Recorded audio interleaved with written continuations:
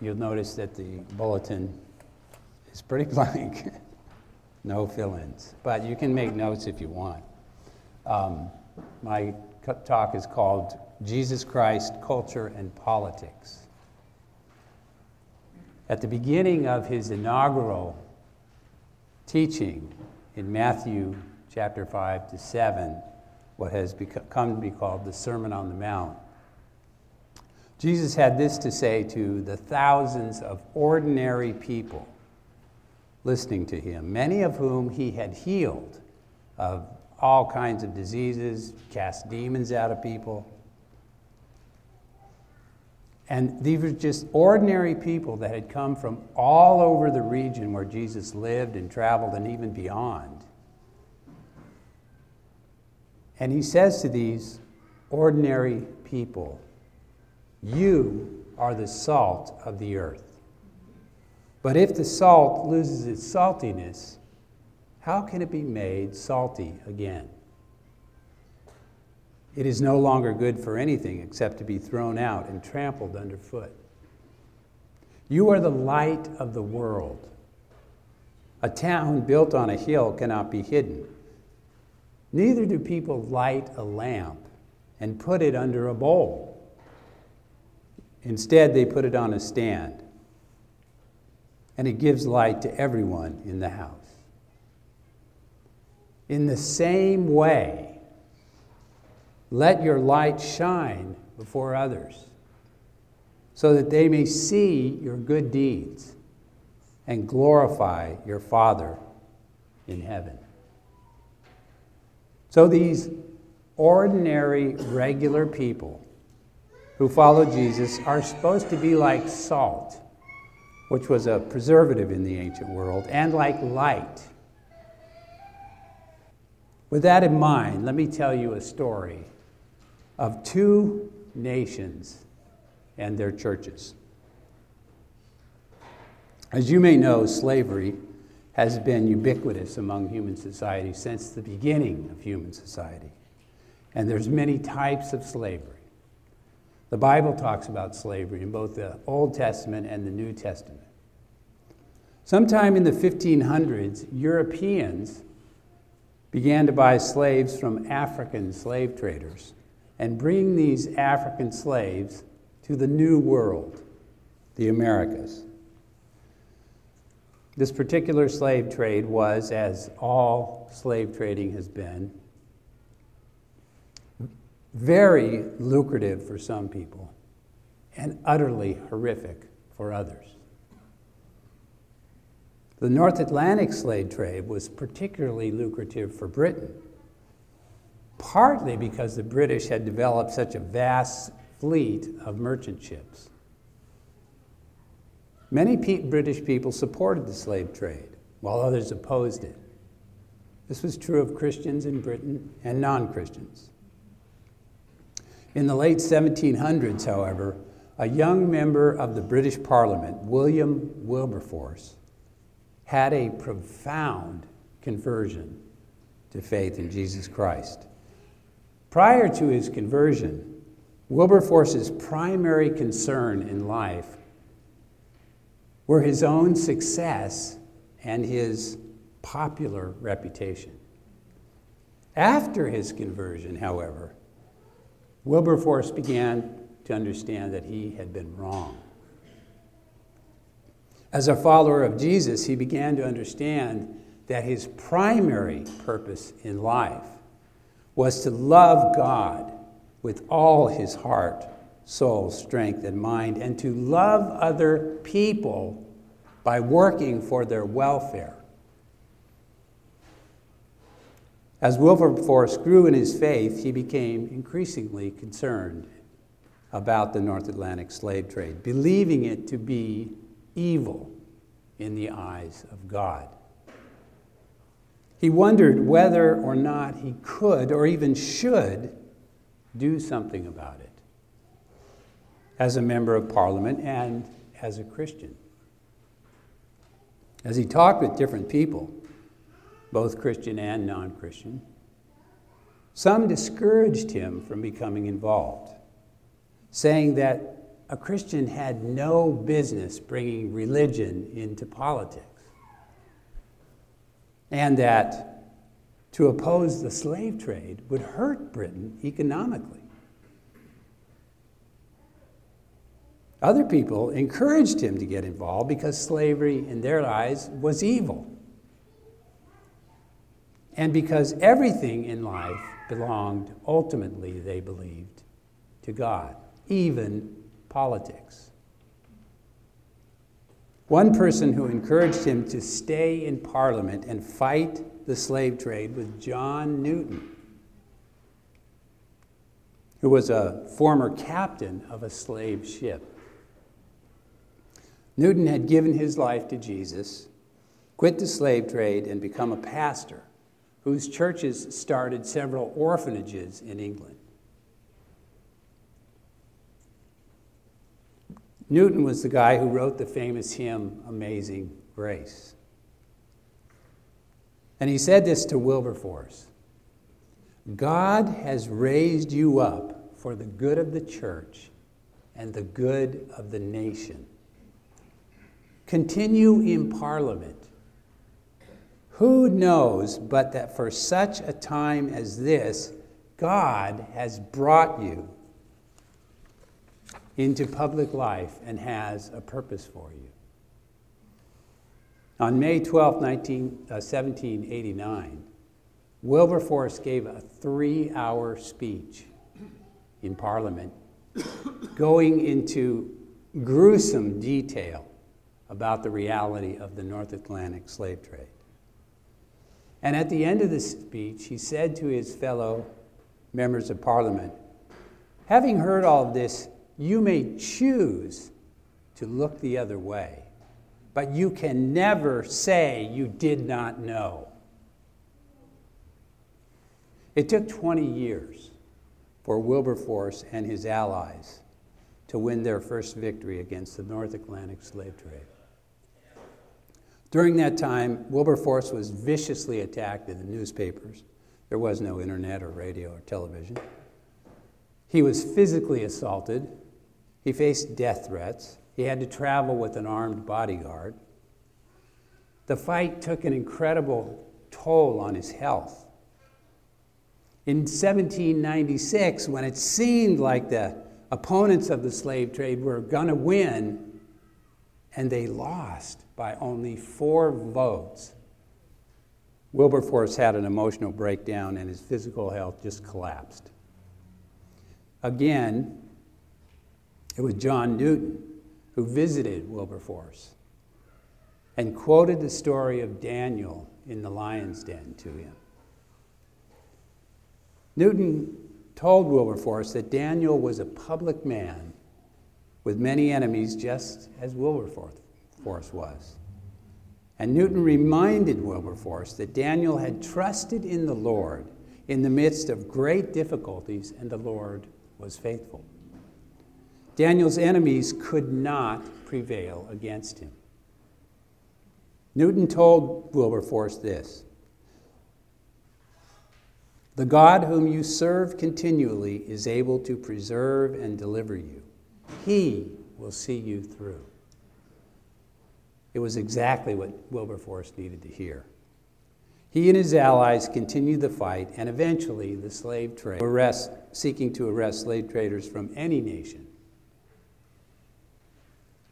By the time of the 1700s, the time of Wilberforce, Britain and much of Europe was largely unchurched, even though they had a Christian history.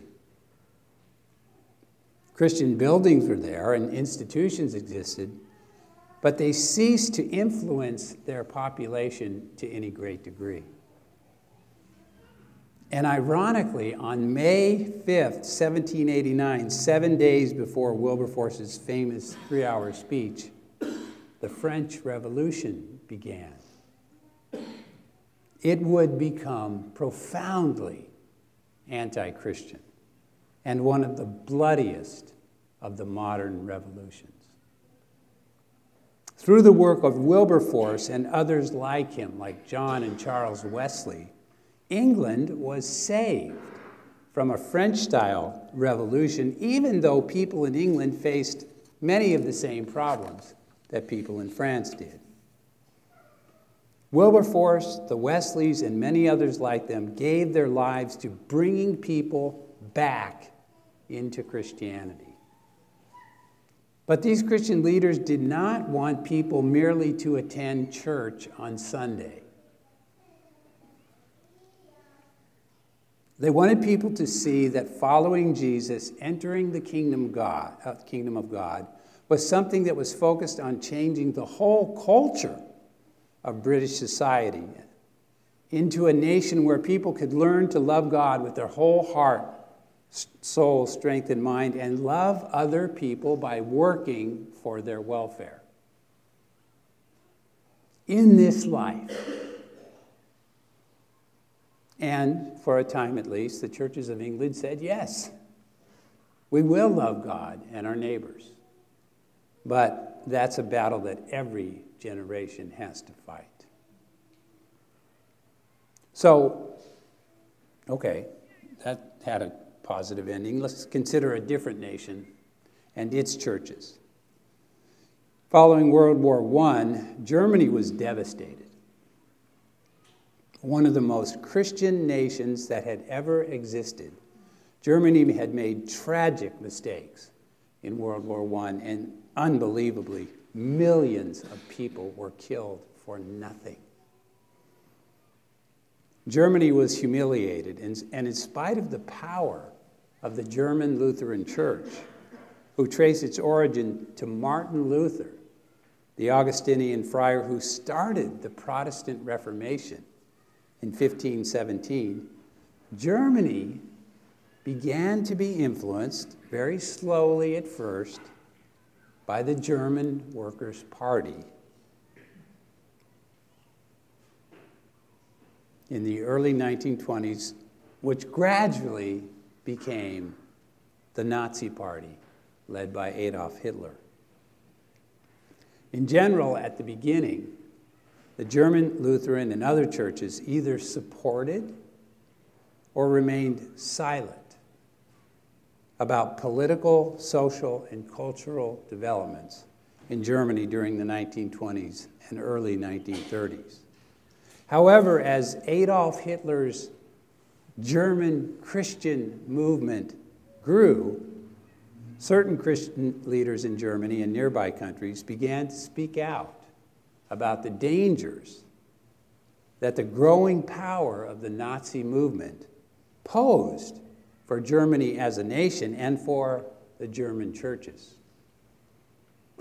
In opposition to the German Christian movement of Hitler that supported the Nazi movement, the Confessing Church movement was started in 1933, founded by Martin Niemöller and other Christian leaders. In May 1934, the Barmen Declaration was written primarily by a famous theologian named Karl Barth.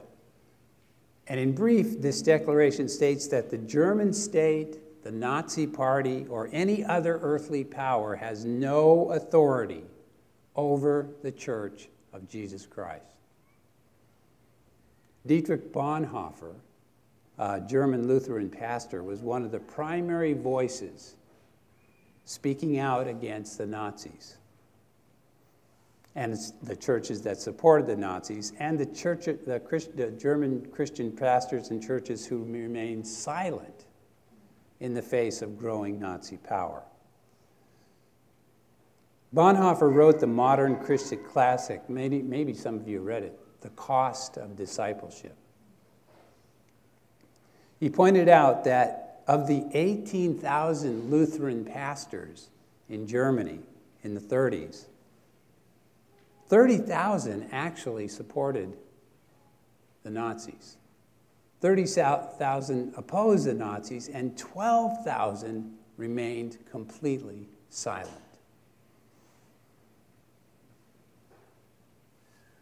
Bonhoeffer was a very careful thinker who spent time in the U.S. studying theology.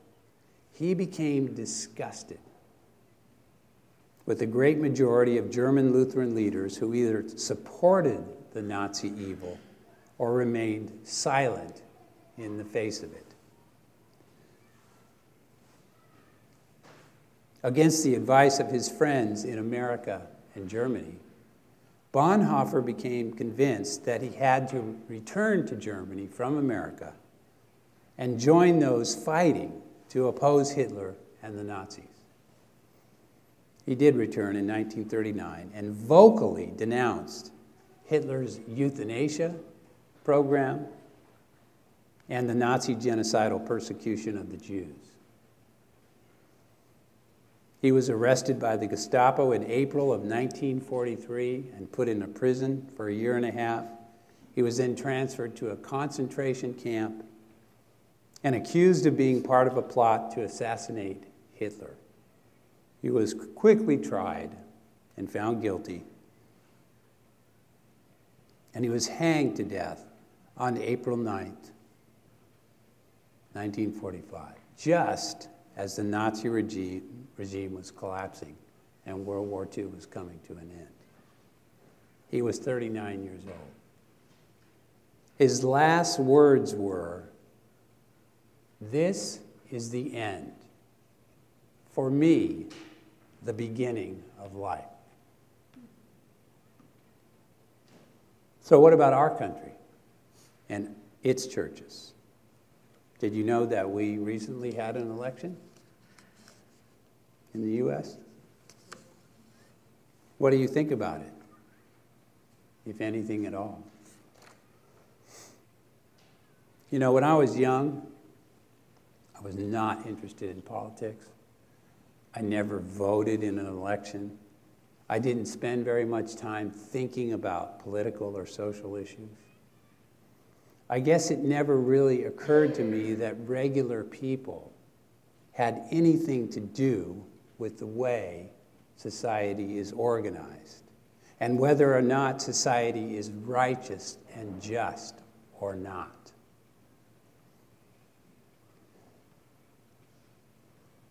It wasn't until much later in my life that I began to think that our Creator has given us regular people the honor and the responsibility to create societies that are righteous and just. What about you? Do you think that followers of Jesus should be concerned about social, cultural, political issues, or not? Is being a follower of Jesus only a spiritual matter? About making sure that we and others get to heaven, not the other place?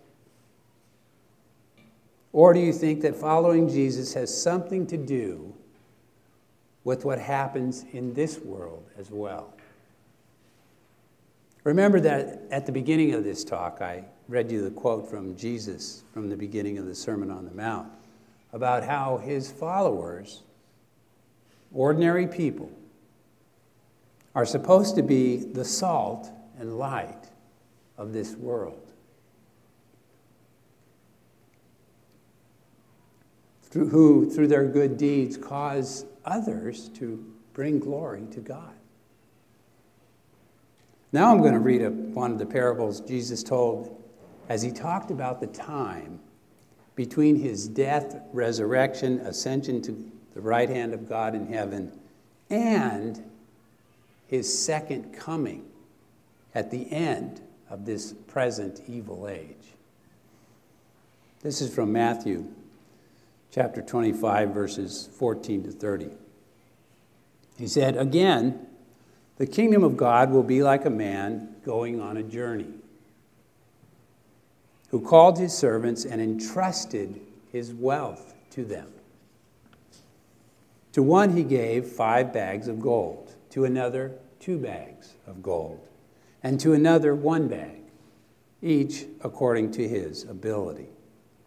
Then he went on his journey. The man who had received 5 bags of gold went at once and put his money to work and gained 5 more bags. So also the one with 2 bags gained 2 more.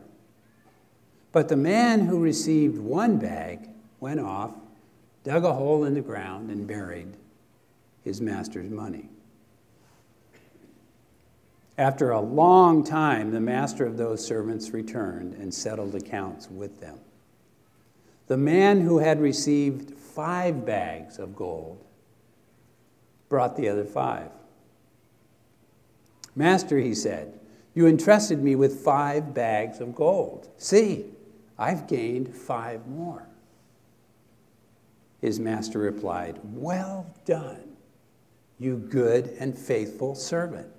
You have been faithful with a few things. I will put you in charge of many things. Come and share your master's happiness. The man with 2 bags of gold also came. Master, he said, you entrusted me with 2 bags of gold. See, I gained 2. His master replied, well done, good and faithful servant. You have been faithful with a few things. I will put you in charge of many things. Come and share your master's happiness. Then the man who had received 1 bag of gold came. Master, he said, I knew that you are a hard man, harvesting where you have not sown and gathering where you have not scattered seed. So I was afraid and went out and hid your gold in the ground. See, here is what belongs to you. His master replied, you wicked, lazy servant. So you knew that I harvest where I have not sown and gathered where I have not scattered seed. Well, then you should have put my money on deposit with the bankers, so that when I returned, I would have received it back with interest.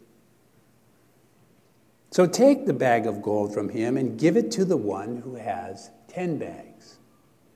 For whoever has will be given more, and they will have an abundance. Whoever does not have, even what they have will be taken from them. And throw that worthless servant outside into the darkness, where there will be weeping and gnashing of teeth. Now notice how the first 2 servants are rewarded because they took what had been given to them by the master and they risked it for the master's business. In other words, the first 2 servants are like followers of Jesus who take whatever they're given by Jesus in this life and they take risks for Jesus' sake. They can do this because they know that Jesus loves them and they, in return, love him and they trust him. The third servant, however, sees the master, Jesus, as a hard man, harvesting where he has not sown and gathering where he has not scattered seed. The third servant, therefore, is afraid to take a risk with what Jesus has given him in this life for Jesus' sake. He can't risk anything for Jesus' sake because he doesn't believe Jesus loves him. And so he can't trust Jesus. Now, in this short talk today, I've raised a couple of issues with you. These are not easy matters. And they are issues that various Christians hold different views on. The first issue is, what does it mean for followers of Jesus to live as salt and light in the particular social, cultural, political, and religious context that God has placed you in.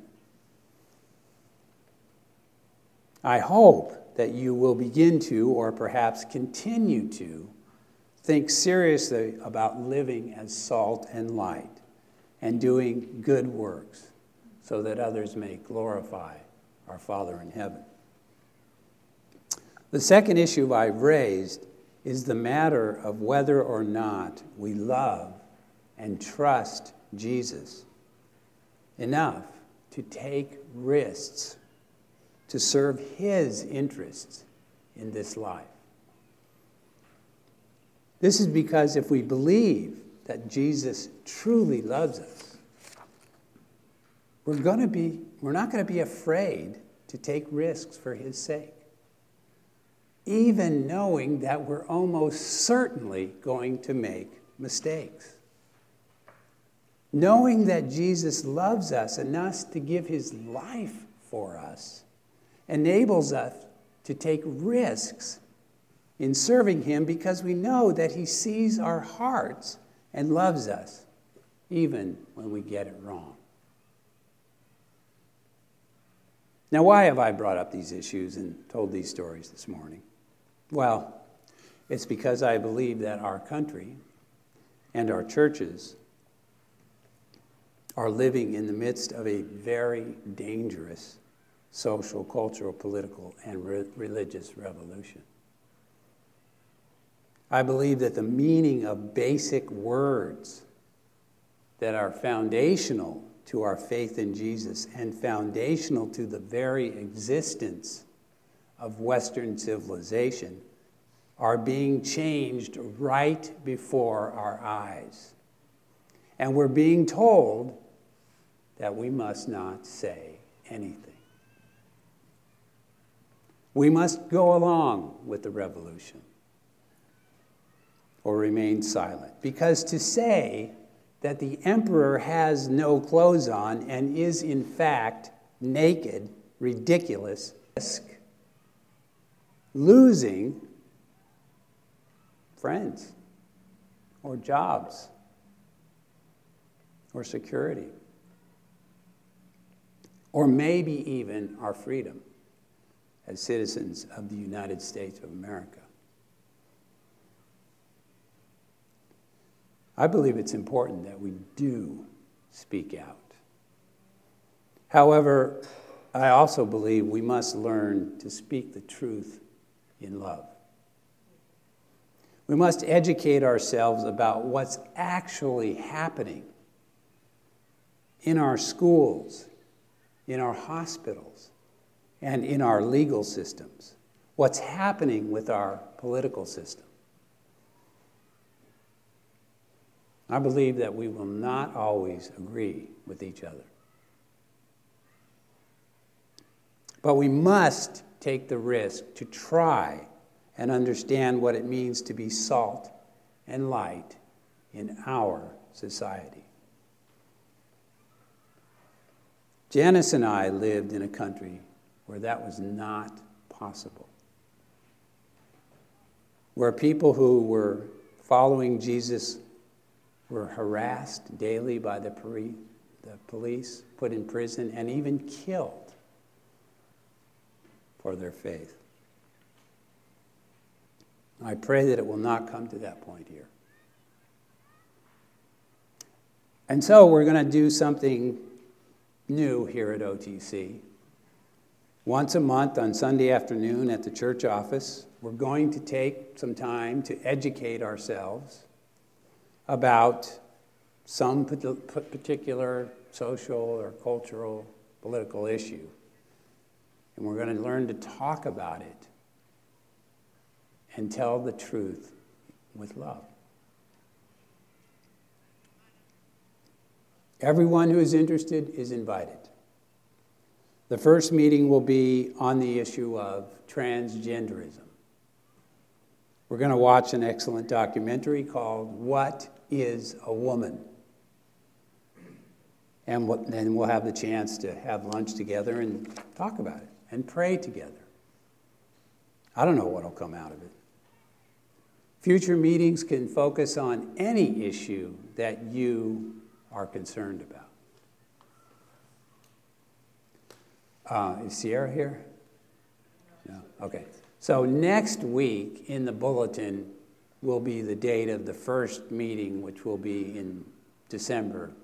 And I'm not sure which Sunday, so. Let's pray.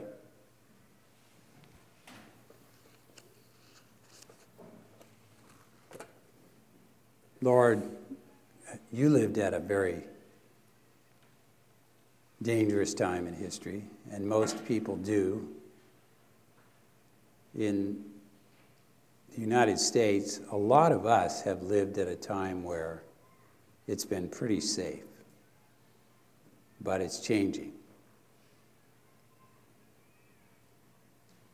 I pray that you would guide us, that you would always